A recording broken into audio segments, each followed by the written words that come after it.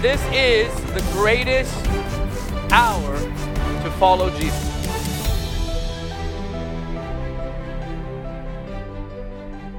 You have the beginnings of the makings of a Jesus People movement here. If you've read anything about what happened back in the late 60s, early to middle 70s, it was really quite extraordinary because you could walk to a group of young people and say peanut butter and half of them would get saved. I mean, it was just, there was such an anointing for bringing people into the kingdom. It was a very unusual season. There was a grace that was upon the whole land. And sometimes you don't know the moment you're in till it's gone. And then you look back and you analyze it. The moment you're in is wonderful. We like it, but we don't always know how unique, how powerful, how glorious that moment is until it's not there anymore. And I don't say that in any kind of a threatening or scary way. It's just that's reality.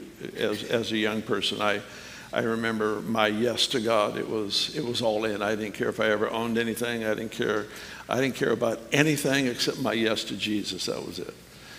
And I remember the Saturday night where I just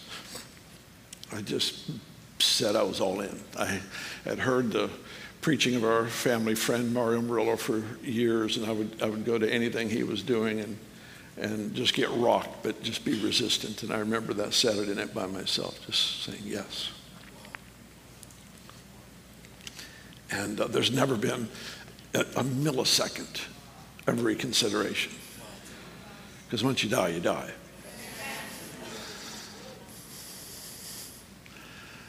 There's something about being all in. You know, you're supposed to count the cost before you get all in, but once you're all in, you no longer count the cost. Because you have nothing left that's your own to count. It's not up for renegotiation. I didn't say let's renew this contract every 5 years. It was yes. What does that look like? It seems to change season by season, but I didn't sign a contract that was filled out. I signed the bottom of a blank page, and he's been filling it out ever since. But that's what happens when you have a Lord, when you have a king, when you have a master. Yes, he's Father. Yes, he's the lover of my soul. He is all those things. But he scares me. I'll just be really honest. He does. He makes me nervous in all the right ways. He invites me close. And I don't get it. I don't get it. But you can't say no. I could never earn it. I could never jump through enough hoops. I don't know enough to jump through the right hoops. I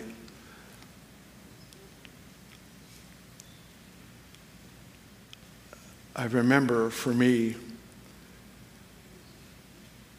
the things that just terrified me in life. One was talking in front of people. I remember taking an F in school on an oral exam because I didn't want to talk out loud in front of the class. I was fine as a class clown, but not as anyone to say anything of significance. So just give me an F, I don't care.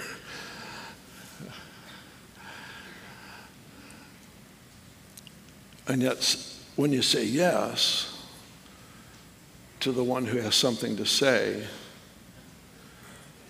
you sometimes find yourself with a greater fear of not speaking than speaking.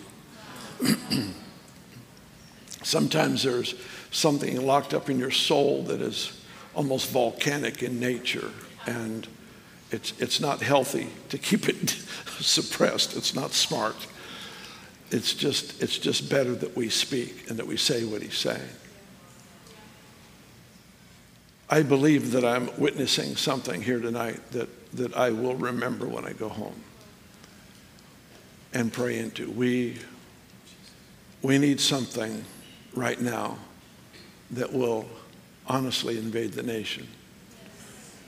And it's got to be bigger than what any movement or any individual can take credit for.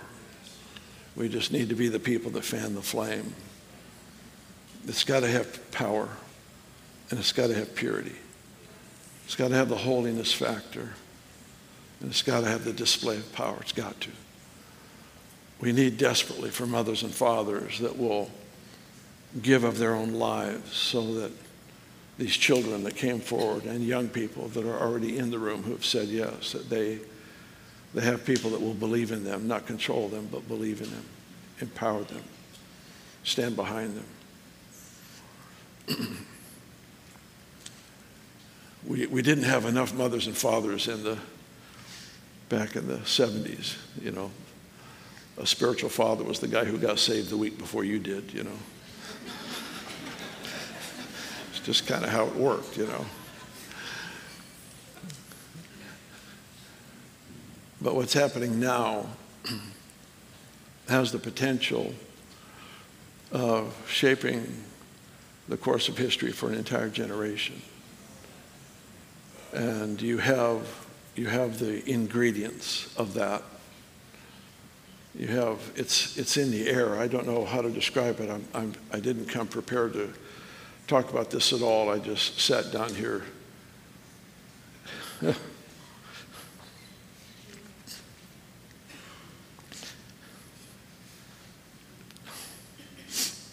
Tasting of something I haven't tasted in a while.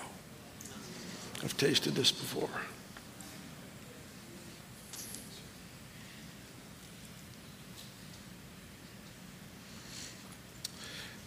It's beautiful.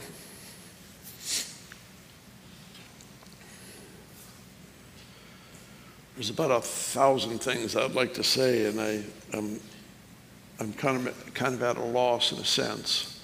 So let's just see where we go. We'll just kind of go on this little journey together, and we may just go in circles. Oh, I've seen this before. Oh, I've seen this before. Oh, I've seen this before.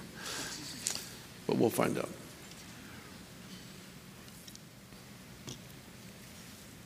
How many of you have had those moments where you just are not hearing clearly from the Lord?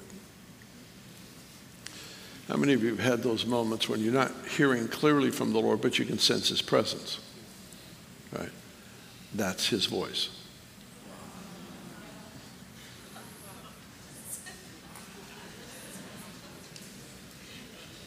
You're designed to hear.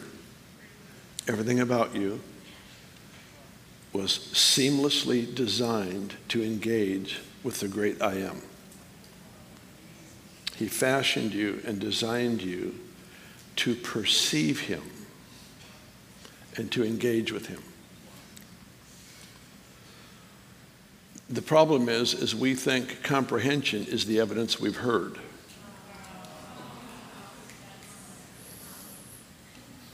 Comprehension is at the end of the journey of hearing, but hearing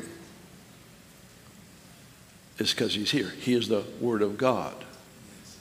And so when He is here, He speaks by nature. His very presence speaks. Well, all I feel is peace. Guess what He's saying? See, if I discount my capacity to hear in my effort to be humble or to appear more hungry, then I'm actually discounting the grace that God's put in my life. It doesn't cause me to progress. It doesn't cause me to hear better. To discredit the capacity He's given me to hear only hurts me. He's not offended. He doesn't withdraw. But if I critique something He has done in me, I will always come out wrong. I'll always fall short of what He's actually doing.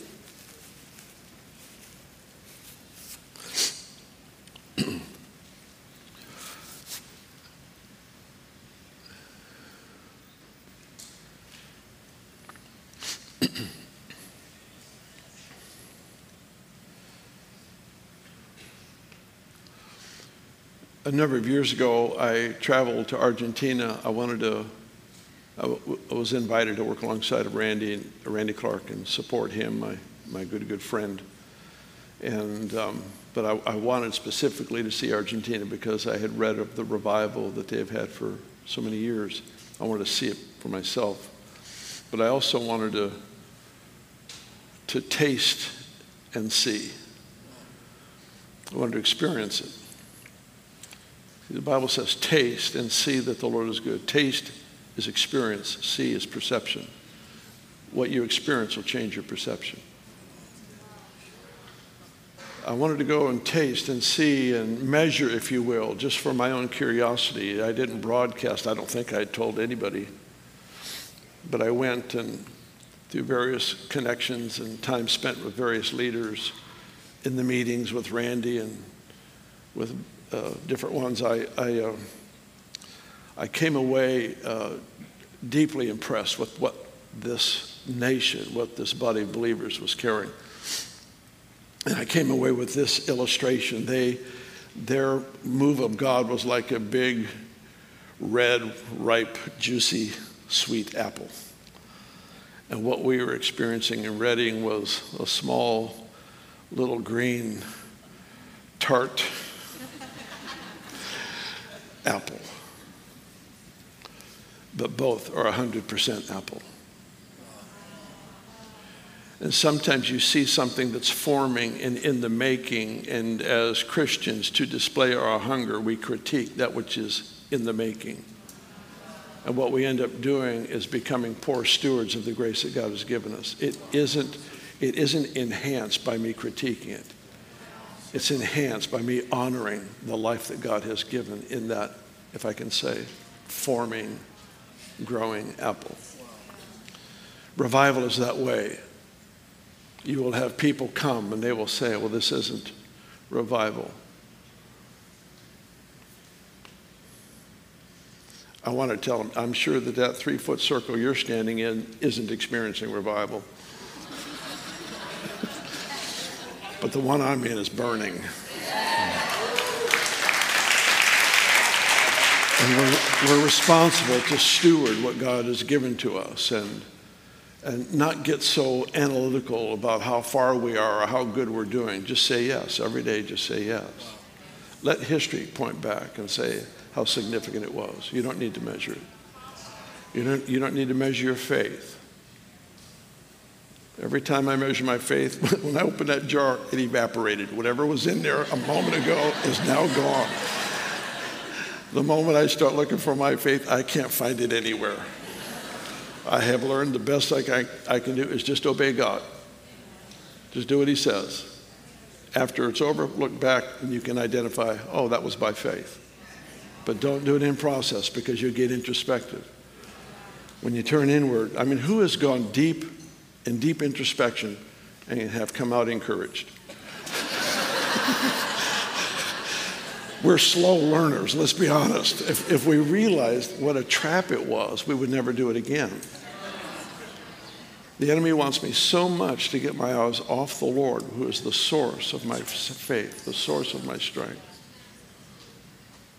And he wants me to put it on me and call it humility, call it hunger, call it intercession, call it any spiritual name you can, because then it gives permission to stay.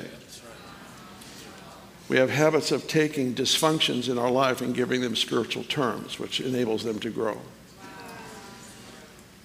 And dysfunctions aren't worthy of that kind of respect and attention. Those things need to be identified for what they are and turned from. So here we are, a people that have actually been designed by the Lord to hear and to perceive God, to engage with God. This is such a complete part of his design for us that in Hebrews 5, it says that we are to have our senses trained to discern good and evil. Senses, sight, smell, hearing, touch, our senses trained. In fact, in Hebrews 5, it's actually the mark of a mature teacher is that his senses are trained to discern good and evil. I remember one Sunday morning at home, I was sitting right here you're in my chair. No. I was sitting right down here where I normally sit. And the whole front was just crammed with people, you know. The Holy Ghost mosh pit was going. Oh my goodness, sometimes it gets a little crazy. I would rather err on the side of a little bit of excess than lack. You know, that's just my bent. I mean, we've had people, one guy is dressed as Braveheart, you know, half painted blue, and he's got a wooden sword. He runs through the front of the sanctuary.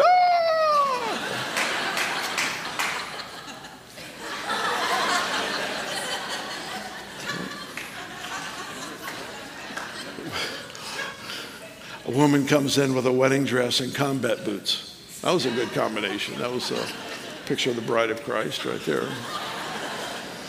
So we have things happen, you know, things happen. I'm not real quick to react, so. Was that God? I don't know. Let's wait and find out. I don't know. Come back next week. Let's see. I don't know. I don't always understand.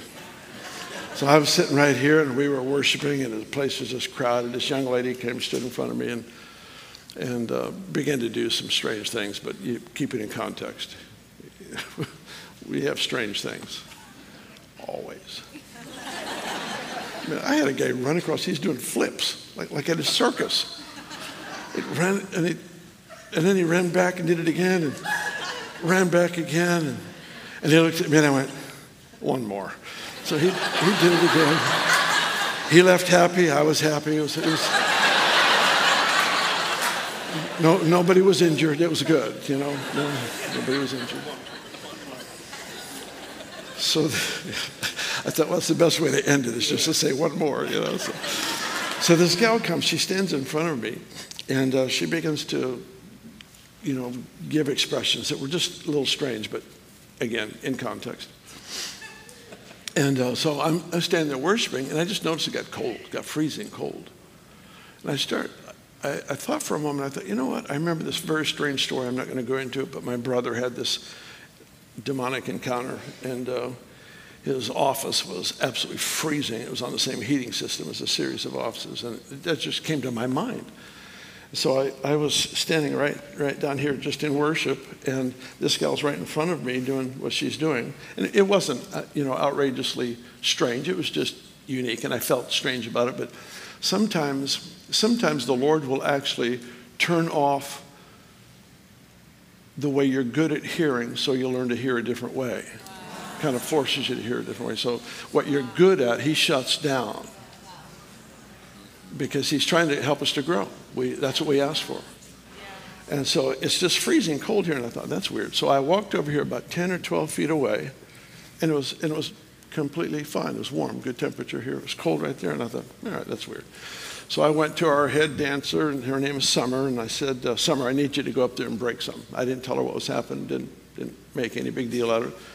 She got on that side of the stage. She raced across that stage, and as soon as she did, it was like this young lady was held up by puppet strings, and somebody cut the strings. She collapsed to the ground, just like that, collapsed.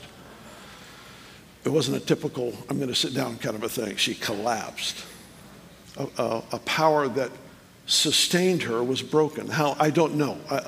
I don't know. You don't stop to figure that stuff out. You just do what he says. If you don't know what he's saying, do your best. And so I did. And so she collapsed to the ground. The worship team, of course, they don't know anything that's going on. They're just exalting Jesus, the whole congregation. And I pointed out the situation to my wife. She was next to me, and she leaned over and took her through deliverance, and I gave her a group discount, got rid of all of them. It's great.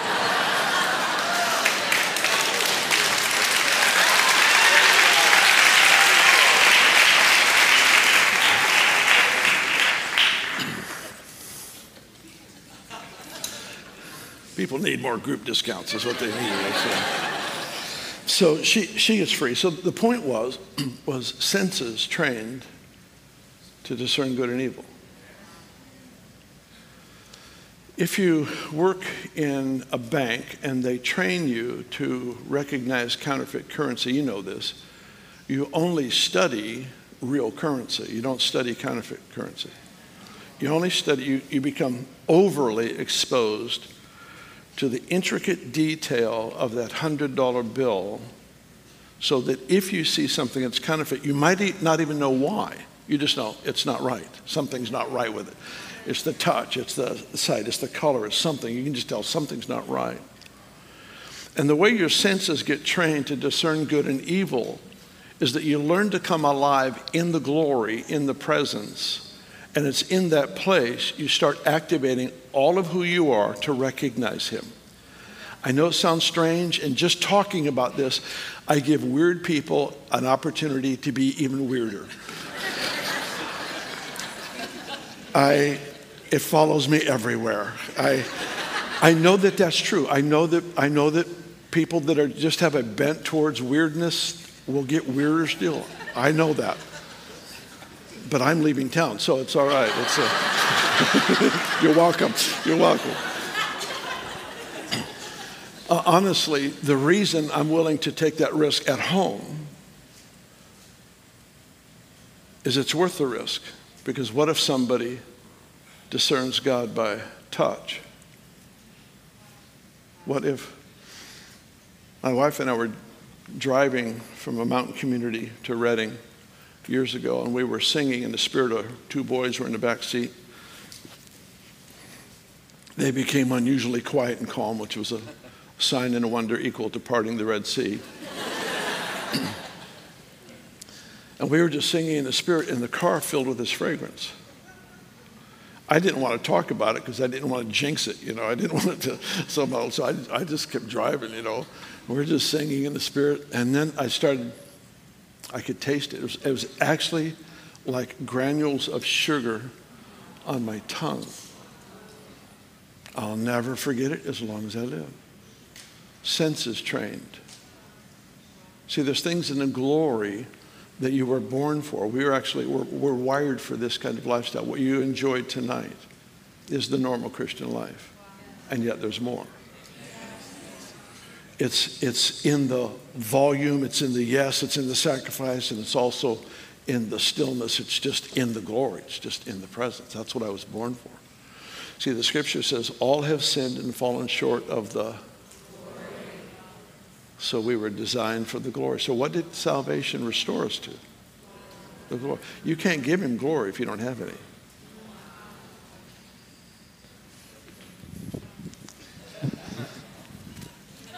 I'll try it on this side. You can't give him glory if you don't have any. Those two, you had a chance when I was over there.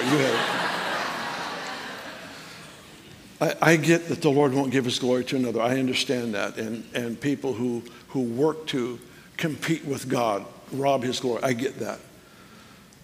But in serving him, you're not another.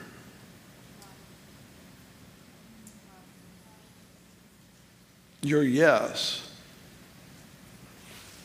is in perfect alignment with his yes. In fact, it's because of his yes. Strange thing happened. This lady comes in to Jesus, and she's got this alabaster vial full of ointment, perfume. You've read it, you've heard it preached on. It's one of the great stories. In fact, it will be told of her throughout eternity. So you will, when you go to heaven, you will see her, and people will go, that's her. And you will go, wow. Because it is so impressed God. See, here's the amazing thing, is you can actually impress God. You can mark his heart with a wow.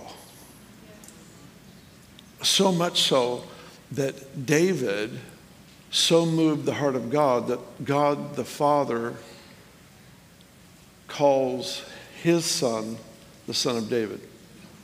How does that work? How does that work? That you so move the heart of God that he says, I'm going to call my son your son. So here's this woman with the alabaster vial. She breaks it. She pours it all over Jesus. She's got her hair. She wipes it into his feet. And how many of you believe it was all for Jesus? It was. It was absolute abandonment to Jesus. But guess who walked out of the house smelling the same way Jesus did? The woman who gave all. Because you're not another. Having senses trained. It's the curiosity. It's not an invitation to be weird. It's not an invitation to be, in competition as more spiritual than somebody else. Never use your gift to promote you in the eyes of others. Whatever you obtain through self-promotion, you have to sustain through self-promotion. It's exhausting. It's an exhausting job. And so here's this opportunity for us to actually learn how to recognize the voice of God. How does he speak? So many ways different than voice. He speaks through presence. He speaks through unusual circumstances, unusual coincidences. He's always talking. But when I'm trying to comprehend everything, then I restrict how he can speak to me, because then he can only speak to me in words instead of in touch, instead of in shape, instead of in numbers, instead of in circumstance. See, you are spiritual beings. You are a spirit that has a soul that has a body. I have to sleep, I have to eat, I have to have exercise. It keeps my body healthy. I have emotions, I have an intellect, I have a will. Those things have to be guarded and taken care of. Mental health is important. It's critical that we learn how to sustain mental health. And I'll give you what I believe the Lord spoke to me about a year and a half ago. The key to mental health is giving thanks in everything. And the key to emotional health is rejoicing always. The key to heart health, keeping a pure heart, is to pray without ceasing. Learn to do those three things, and there's ongoing health. So here we are, we're spiritual beings. Here's the deal. I need rest. I need rest for my emotions. I need rest for my mind. It's not good for me to go to bed with a lot of things on my mind. That means I'm going to stay awake. They war against God's design for me. But your spirit man needs no rest. See, while you're sleeping, the Holy Spirit comes upon your spirit man and speaks. And you may not wake up in the morning with a revelation that you can share with everyone, but you face a decision that afternoon, and you're unusually ready. Why? Because he set you up. You're in a worship time like this where you sense the presence of the Lord everywhere. In fact, you have to almost run away from it to get away. It's like he's everywhere. He's just permeating the atmosphere. What's happening? He's depositing grace, insight. There's things this week that you'll face that you just received instruction for. You don't understand it yet, because if you did, you would exalt yourself because of the process. We'd be too caught up in our ability to hear instead of the yes that takes us in to the presence as a yielded person. See, great faith doesn't come from striving. It comes from surrender. It's surrender. It's the yieldedness. It's the yes. And so he touches you. He ministers to you. Some of you, when you leave tonight, you'll talk with a friend and they'll say something, and it will just have that, it'll just leave that mark on your heart. You may not even know why, but you're just being set up with information you'll need later this week, or maybe it's next month. Sometimes he puts thoughts, concepts in us that we're not ready for. We can't develop yet, but the thought is there. And he makes sure that we have this conversation, this relationship, and we listen to this worship song, and we have this person teach. We have all these things that are enhancing what he's put in us. Why? Because he's preparing us for a decision that we'll need to make next month. There'll be an opportunity to step and to share the gospel with somebody. We'll need an extra bit of courage that we didn't have before, and he's just building us with these encounters. So never underestimate the brilliance of that sense of peace, because that is his voice. He's speaking. If we live with an awareness that he's continuously ministering to us, he's always giving us these kinds of downloads, then we live with a greater confidence that we are being prepared for what's ahead of us. We're being prepared. I like to engage with the presence of the Lord as I go to sleep at night. I like to turn my heart of affection towards him. In the book of Genesis 1, it says, there was night and there was day, which made up the first day. So your day begins at night. A lot of people would have better days if they had better nights. If you just take that time just to tune your affection. I'm not looking to intercede. I'm not looking to change the world. I'm just looking to go to sleep in an embrace with the Spirit of God. That's what I'm looking for. I'm looking for that engagement with a person so that as I sleep, he guards me, he teaches me, he empowers me, he comforts me, he heals me.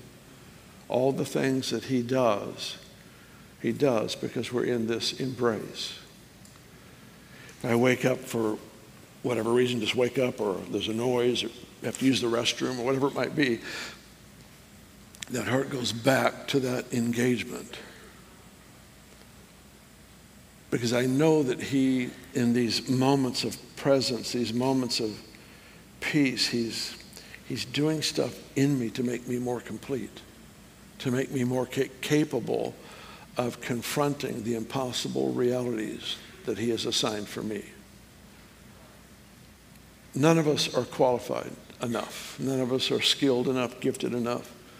Jesus can do everything that we can do better. He doesn't need our gifts. You know, I go to somebody who says, man, you sang a beautiful song. And they tell me, no, it wasn't me, it was Jesus. I always want to tell them, yeah, it wasn't that good. It was good, but it wasn't that good. I mean, if Jesus would have sung that, he would have created galaxies in the first verse, you know.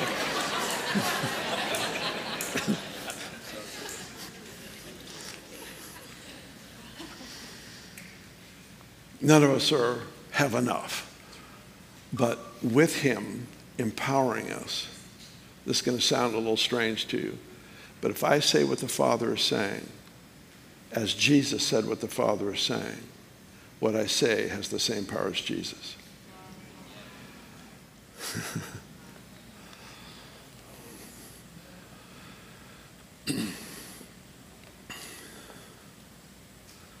Now, Jesus is eternally God. He can make anything happen at any time, but he chose to live with limitation as a human being, and he defined himself as the Son of Man can do nothing.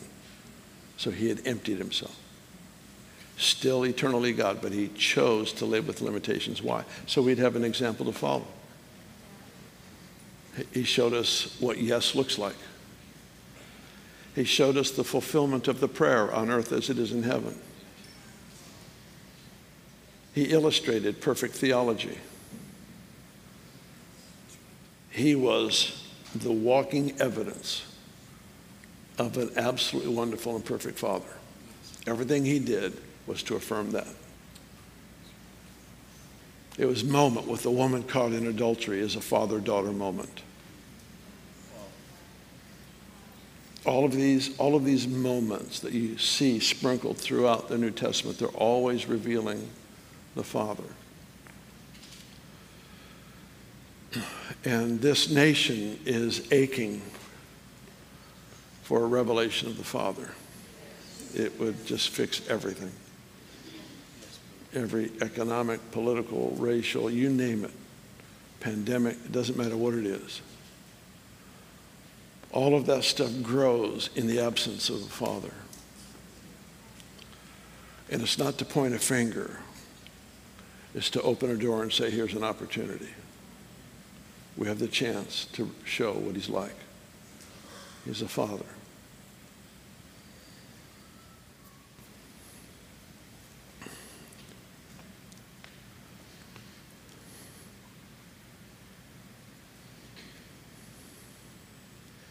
Fear will always attract whatever information is needed to legitimize its existence.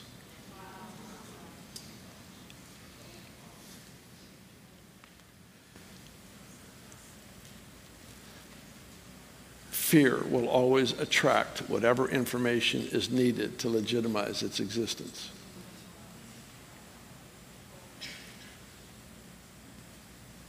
Fear attracts information that becomes the food that sustains the spirit of fear.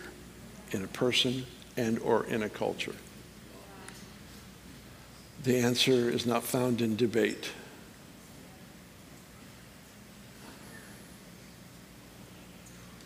It's found in a people who have the courage to love well.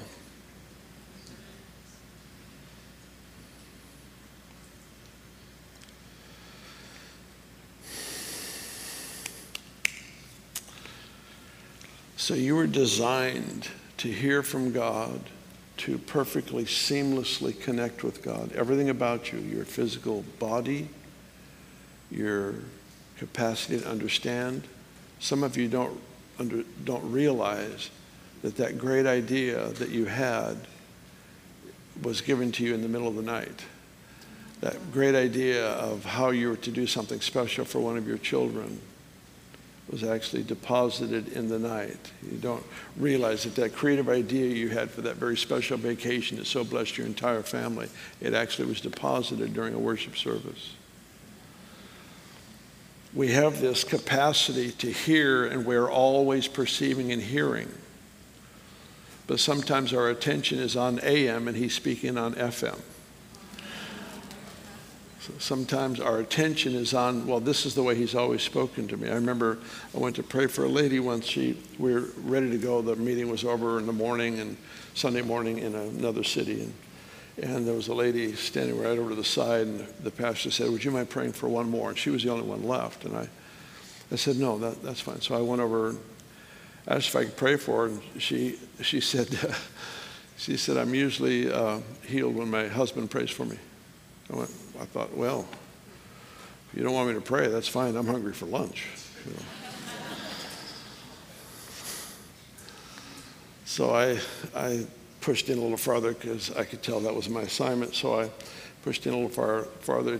It took about 20 minutes just to get to, 15 minutes maybe, just to get to where I could actually pray, because she had objections to every. And I usually don't fight that hard. If somebody doesn't want me to pray for them, enjoy your moment. I don't know what else to say. But she just had an objection every step along the way. And finally I said, well, let me just pray. So I started to pray for her. And I stopped and I said, do you need to forgive anyone? And that's not a normal thing for me, because it comes off as an accusation, and I don't ever like to make people, I don't want to make that automatic. I said, I'm just curious. And she said, you don't realize what they've done to me. I went, oh, brother. And she wouldn't forgive. Now, forgive me if this is outside of how you function, but when I'm talking to somebody that won't forgive, my conversation is over. There's nothing I can do. There's nothing I can do. I can't force somebody, and if they don't forgive, they're stuck. So I basically just tell them, when you're ready to take care of that, talk to your pastor, whatever. But I had this thing come on me where I felt like, okay. So I just prayed for her anyway. And she was instantly healed. And when she realized it, she dropped to her knees and she said, I didn't deserve it. It was that what a father does. It's not sometimes what a pastor does, but it is what a father does. He crossed that line and he said, I'm going to give it to you anyway. And it was the testimony to her of what he's like. It was the missing piece that she needed. And she fell to her knees in repentance because the father just went over that line. And don't tell me what you need. Tell me what they need. And be that.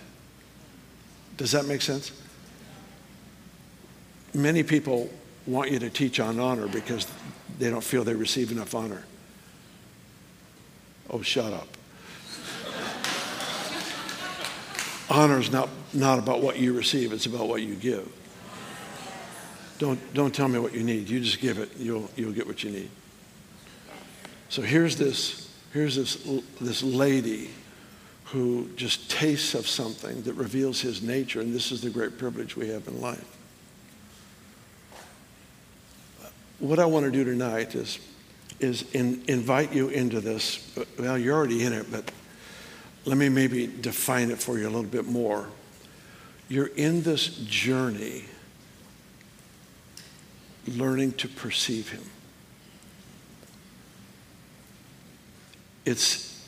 There are things, you ever in a room with somebody who talks very soft and you just can't hear them, they're on the other side, or let's be more honest, you're in a restaurant and you're trying to eavesdrop for somebody 2 tables away, and you lean over the booth and you do everything you can to possibly hear. That's what it is when you want to hear his voice. You're anticipating. You're not saying, God knows my address. If he wants to speak to me, he knows what I need. I used to have this massage chair. I'm going to get another one, but I sold it with our last house. But it is the will of God. Will of God. Capital W, capital I, capital double L. Will of God. I would sit in there in that chair and, of course, push the appropriate buttons. And my wife, Benny, would say, I'm going in the kitchen. You want something to eat? I go, yeah, I'm starving. So she brings food in. I'm starving enough to eat what she brings to me. Not starving enough to get out of the massage chair to go get it myself. And a lot of Christians are starving enough. They'll eat if you bring it to them in the massage chair. But they're not leaning into the voice enough to pick up the most subtle hints of his voice. That smell, that sound. You don't always understand, but you're always impacted. You don't always understand, but like Mary, Gabriel, the angel, shows up and says, you're going to give birth to the Christ child. She says, how can that be? I'm a virgin. He says, the Spirit of God's going to come upon you and you'll conceive. I'm not sure she understood any more after he answered the question than she did before. And so she prayed this prayer that I have prayed countless times through the last 40-some years. Be it unto me according to your word. Say that with me. Be it unto me according to your word. Say it again. Be it unto me according to your word. She was declaring, let your word, remember he spoke the worlds into being. Let your declared word have its full impact on who I am. I'm not asking to comprehend it. I don't need to understand it. I want to. I love understanding. I love knowledge. I love wisdom. I love understanding. It's the thrill of my life to grow in those things. But it's the willingness to live with mystery that attracts revelation. It's the willingness to live with what you don't understand simply because it came from him that actually attracts fresh insight, fresh revelation.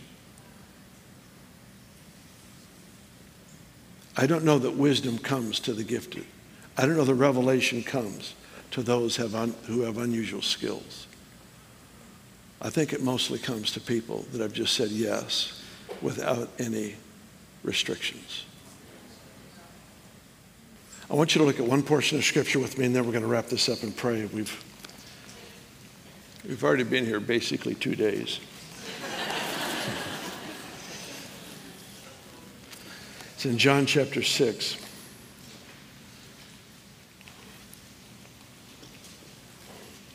You guys had service this morning, so this is marathon day for you guys. Congratulations. Yeah, it is. Congratulations.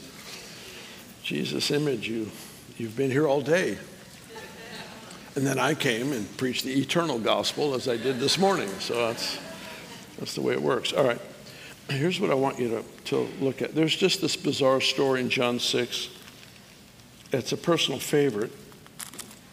This is where Jesus has a crowd. He's fed thousands, possibly in the neighborhood of 20,000 people. with the multiplying of loaves and fishes. So if you can imagine him in this crowd, he's been healing the sick, he's been raising the dead, the food is multiplied, everybody's happy as can be, and the disciples are enjoying this place of warm, fuzzy fame. And they're with Jesus, and Jesus stands up and he says, you know, you guys, you're going to have to eat my flesh. And you can just see the crowd going, did he say eat his flesh? I think so. And you see the crowd, because the Bible actually describes it. Read through chapter 6. They start murmuring and going, what? Things were going so good. And you can see the disciples going, oh no, oh no. He's going to do that thing again. And Jesus can see the crowds getting upset. As he never bothers explaining. Anytime you think God owes you an explanation, reread the contract. He owes you nothing. If you get it, it's a gift. But until then, you say yes. So Jesus sees everybody's upset. And he says, you also have to drink my blood. He doesn't tone it down, he tones it up. He doesn't dial it down to make everybody feel comfortable with the moment. He says, yeah, let's crank this up a notch. And so he cranks it up. And he does this, I think, 3 times in his sermon. By the time he's done, everybody's left. Now that's church growth at its finest right there. All of you leaders who have used Gideon to encourage yourself, you have a better one. Jesus lost 20,000 and ended up with 12. And here he's in this moment, and he speaks to Peter, and he speaks to the disciples. It says, verse 66, says, from that time many of his disciples went back and walked with him no more. It's amazing. Then Jesus said to the 12, do you also want to go away? Simon Peter answered him and said, Lord, to whom shall we go? You have the words of eternal life. Now, most of us love Peter a lot for a lot of reasons, but one is we identify with somebody who makes so many blunders. You know, we feel comforted, like Jesus didn't forsake him. I'm in. But Peter, actually, this is one of his most profound comments. Because this is what happened in this story. Jesus is teaching things that are offending everybody's minds. And some were waiting for comprehension to know they've heard from God. Peter was waiting for something to move him on the inside. So here's this crowd. They all start murmuring. You can see the crowd dissipating. You can see the disciples concerned that their movement is coming to an end. And you got to know, remember, they're competing for who sits on the right and who sits on the left. They're competing for position, for posture, because they think he's going to establish kingdom in Jerusalem now and have vindication on the Romans. That's what they're vying for. And they're looking at a lost opportunity. And you've got to understand, they're feeling deeply insecure at the moment. And so Jesus says, you guys going to go too? And Peter makes this statement that is so profound. Peter says, where are we going to go? We burned all our bridges. Our yes was so complete, we have no more options. And then he said this phrase, you have the words of eternal life. This is so significant. Look back at verse 63. Jesus said to the group, he said, it's the Spirit who gives life, the flesh profits nothing. Here's the phrase, the words I speak to you are spirit and they are life. Just follow this. I'll be through in a moment. The words that I speak to you are spirit, and that spirit gives life. So picture this. Here's Jesus Christ, the Son of God, The Bible calls him in John 1, the Word made flesh. So he is in the flesh. I tell people, don't tell me you love Jesus and you don't love the Bible. This is Jesus in print. I don't understand everything I read. So? If you understood it all, you'd have a God your size.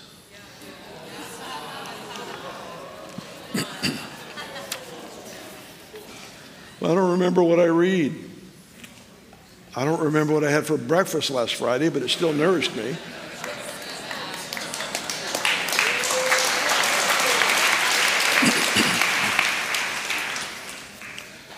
So he says, my words to you are spirit. What is he saying? The Word of God is made flesh, but now whenever Jesus talks, his words become spirit. What did Peter say? You have the words of eternal life. Here was what I believe Peter was announcing. I'll put it in my terms. Jesus, we don't understand your sermon about eating flesh and drinking blood any more than the crowd that left. All we know is that whenever you talk, we come alive inside.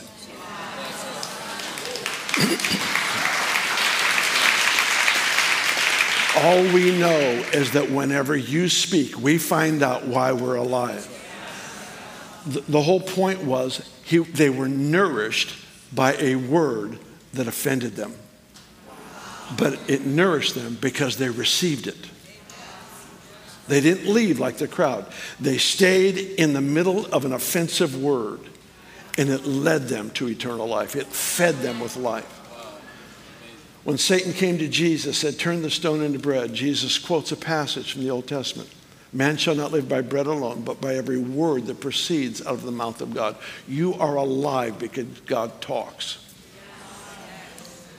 You are alive. You are able to sit here in sanity, most of you. Insanity. You're sane. There we go.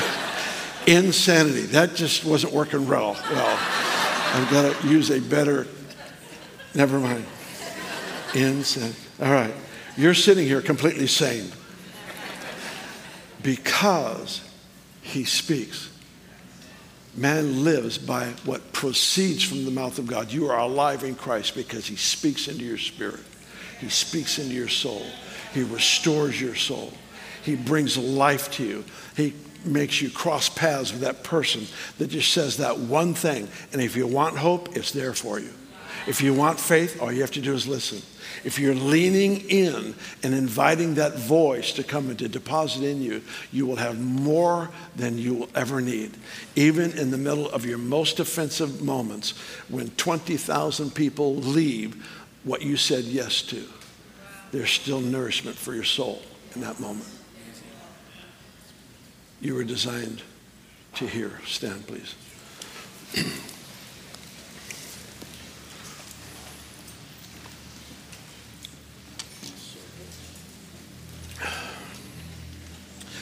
We're going to pray for folks, and I should have told you at the beginning, if you get through before I do, just go home. We're going to have a team up here in a few minutes. We're going to call out certain words of knowledge and pray for people. And we'll do that somewhat quickly, and then we'll have a team up here to pray for whoever wants prayer. But I feel like I want to have an altar call, but I don't want you to come up. I just want you to, in your heart, come up. It's what I'm asking for. I don't know if I've ever done it like this before, but I feel like I'm inviting you to lean in. You hear a conversation, and you want to be a part. I remember when I was, 10 years old or so, my parents would have guests over to the house, and they'd be out in the living room laughing, and I would have to go to bed. That stinks. I remember crawling down the hall. Bedrooms here, hallways here. The fun room with all the people was there. And I would crawl to the end of the hall, and I would lay there because I just didn't want to miss anything. Every once in a while they would see me and make me go to bed. But occasionally, oh, come on in. And it was worth the risk. It was worth the risk, because who knows? I may get to join in the fun. It was always worth the risk. And I believe he's looking for kids that will crawl to the end of the hall and just say, I don't want to miss anything. I was born for this. You designed me for this. You designed me to be a hearer. You designed me to perceive you, to recognize you, to grow daily in my experience with you. Continuous affection and worship stirs up in my soul for you. I'm a living offering for you. I just don't want to miss it. I'm at the end of the hall again. I don't want to miss it. So, Father, give a grace. You designed us for this already. It's not like you have to create it. I'm saying, Lord, do something to help us to stop getting in the way and to somehow enhance how you've been talking our entire life. You've been talking day after day after day with our senses, with our imagination, with our inspired thoughts, with our feelings. My daughter was babysitting this little girl years ago, and my mom, my wife, and my daughter took her out to lunch, and so they're sitting there, and she was just kind of depressed. And the little girl was, she's like 2, 3 years old, something like that. And they asked her what's wrong, and she identified some things, but she was very moved by the brown butterflies on the tall building downtown. It's the jailhouse. A little girl who knows nothing about that building is impacted by what's coming from the place. Brown, dark butterflies that are surrounding the building. She saw something of the demonic that was robbing an entire group of people from their purpose. The little child picked it up. That. Open our eyes to that. Open our eyes to that. Open our eyes to the childlike approach to life that just says, by nature we hear. By nature we hear. Say this with me. It is my nature to hear from God. And I say yes.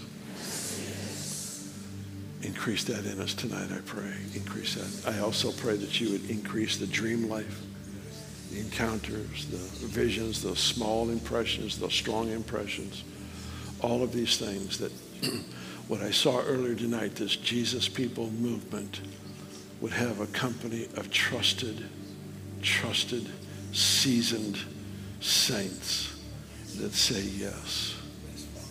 That regardless of age would be mothers and fathers of a movement for a generation that doesn't know the left hand from the right. Many have lost all perception of reality. And I'm praying, Lord, that your presence as the Almighty God, as the perfect loving Father, that you do something in this company of people tonight that would be so far-reaching, so far-reaching. We're going to take a moment.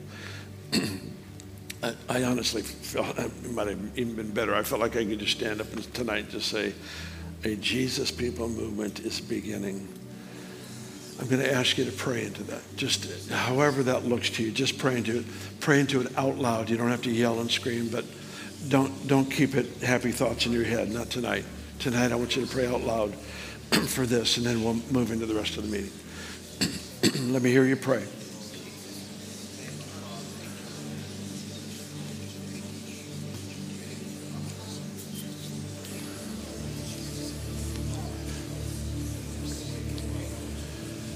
Include your yes in the prayer. Include your yes in the prayer.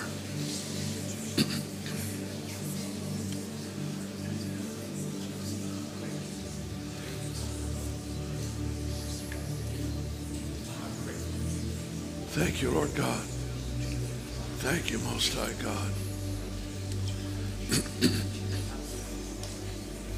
Dreams in the night. God, we ask you to awaken even neighbors, those who live close to us, with dreams, with visions, encounters, like you've done with the 1040 window, the various parts of the planet where people are awakened at night, seeing a man in white. We're asking that for Florida. We're asking that for this part of the nation, that there would be people awakened in the night because they've encountered the Almighty God. We pray for that. God, increase that. Pray into this, folks. Pray into this right now. Pray into this right now, that there be an absolute visitation of God on everybody who lives around you, simply because you're there. Pray for it. Pray for them by name. Lift your voices. Lift your voices. We declare that visitation of God, encounters with God in the marketplace, in the business place, in the various churches represented. Encounters with God off the charts, outside of what we're accustomed to. Rearrange our understanding of who you are and what you're like.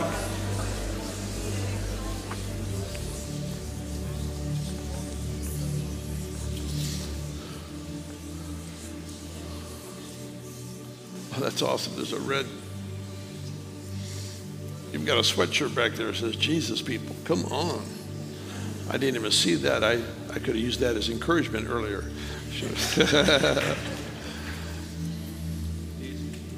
Thank you, Lord. Grab the hand of the person next to you. We'll make this our final thing before we pray for some people. I want you to, I'm sorry, I don't know if you guys hold hands or not. It's too late.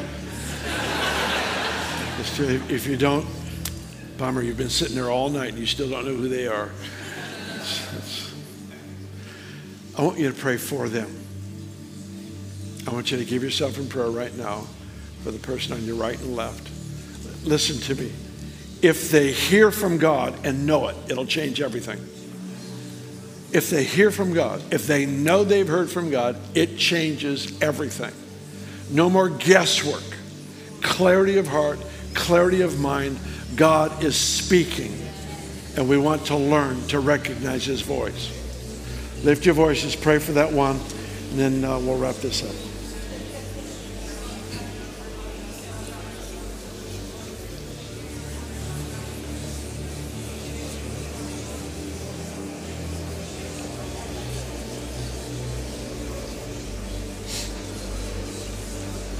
Thanks, Lord.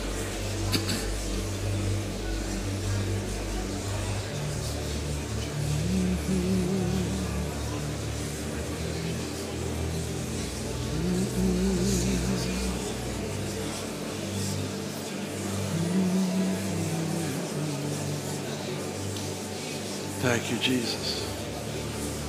Thank you, Lord Jesus.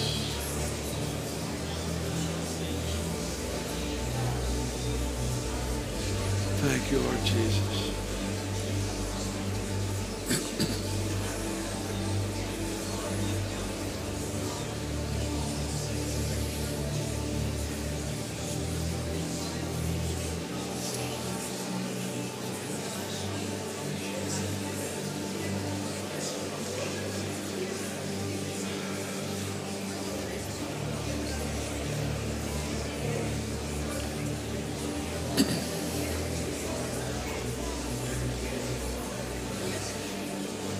Father, we pray that there would be an explosive movement, Jesus people movement that has purity and power, that you would do that here. We ask that it would be mirrored on the West Coast, that the coast would unite in a yes to the Lord Jesus Christ, that all the debates, all the arguments would be silenced because the presence of the Almighty God has become manifest, that the word of the Lord would be declared into public houses, into places of offices and state offices and government.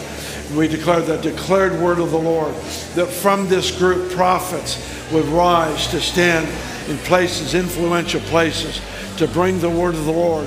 And I ask God that you'd give this company of people an unusual grace to reveal the Father In the same way that Jesus revealed the Father to the woman caught in adultery, in the same way we would see what the Father's like all across this nation. I pray this in Jesus' name. Everybody said amen, amen, amen. To get daily teaching from Michael and to follow our event schedule around the world, please follow us on Facebook, Twitter, and Instagram. Be sure to subscribe to the Jesus Image TV YouTube channel as well. By partnering with Jesus Image, you will help us take the saving and healing power of Jesus to the world. Your giving changes lives forever.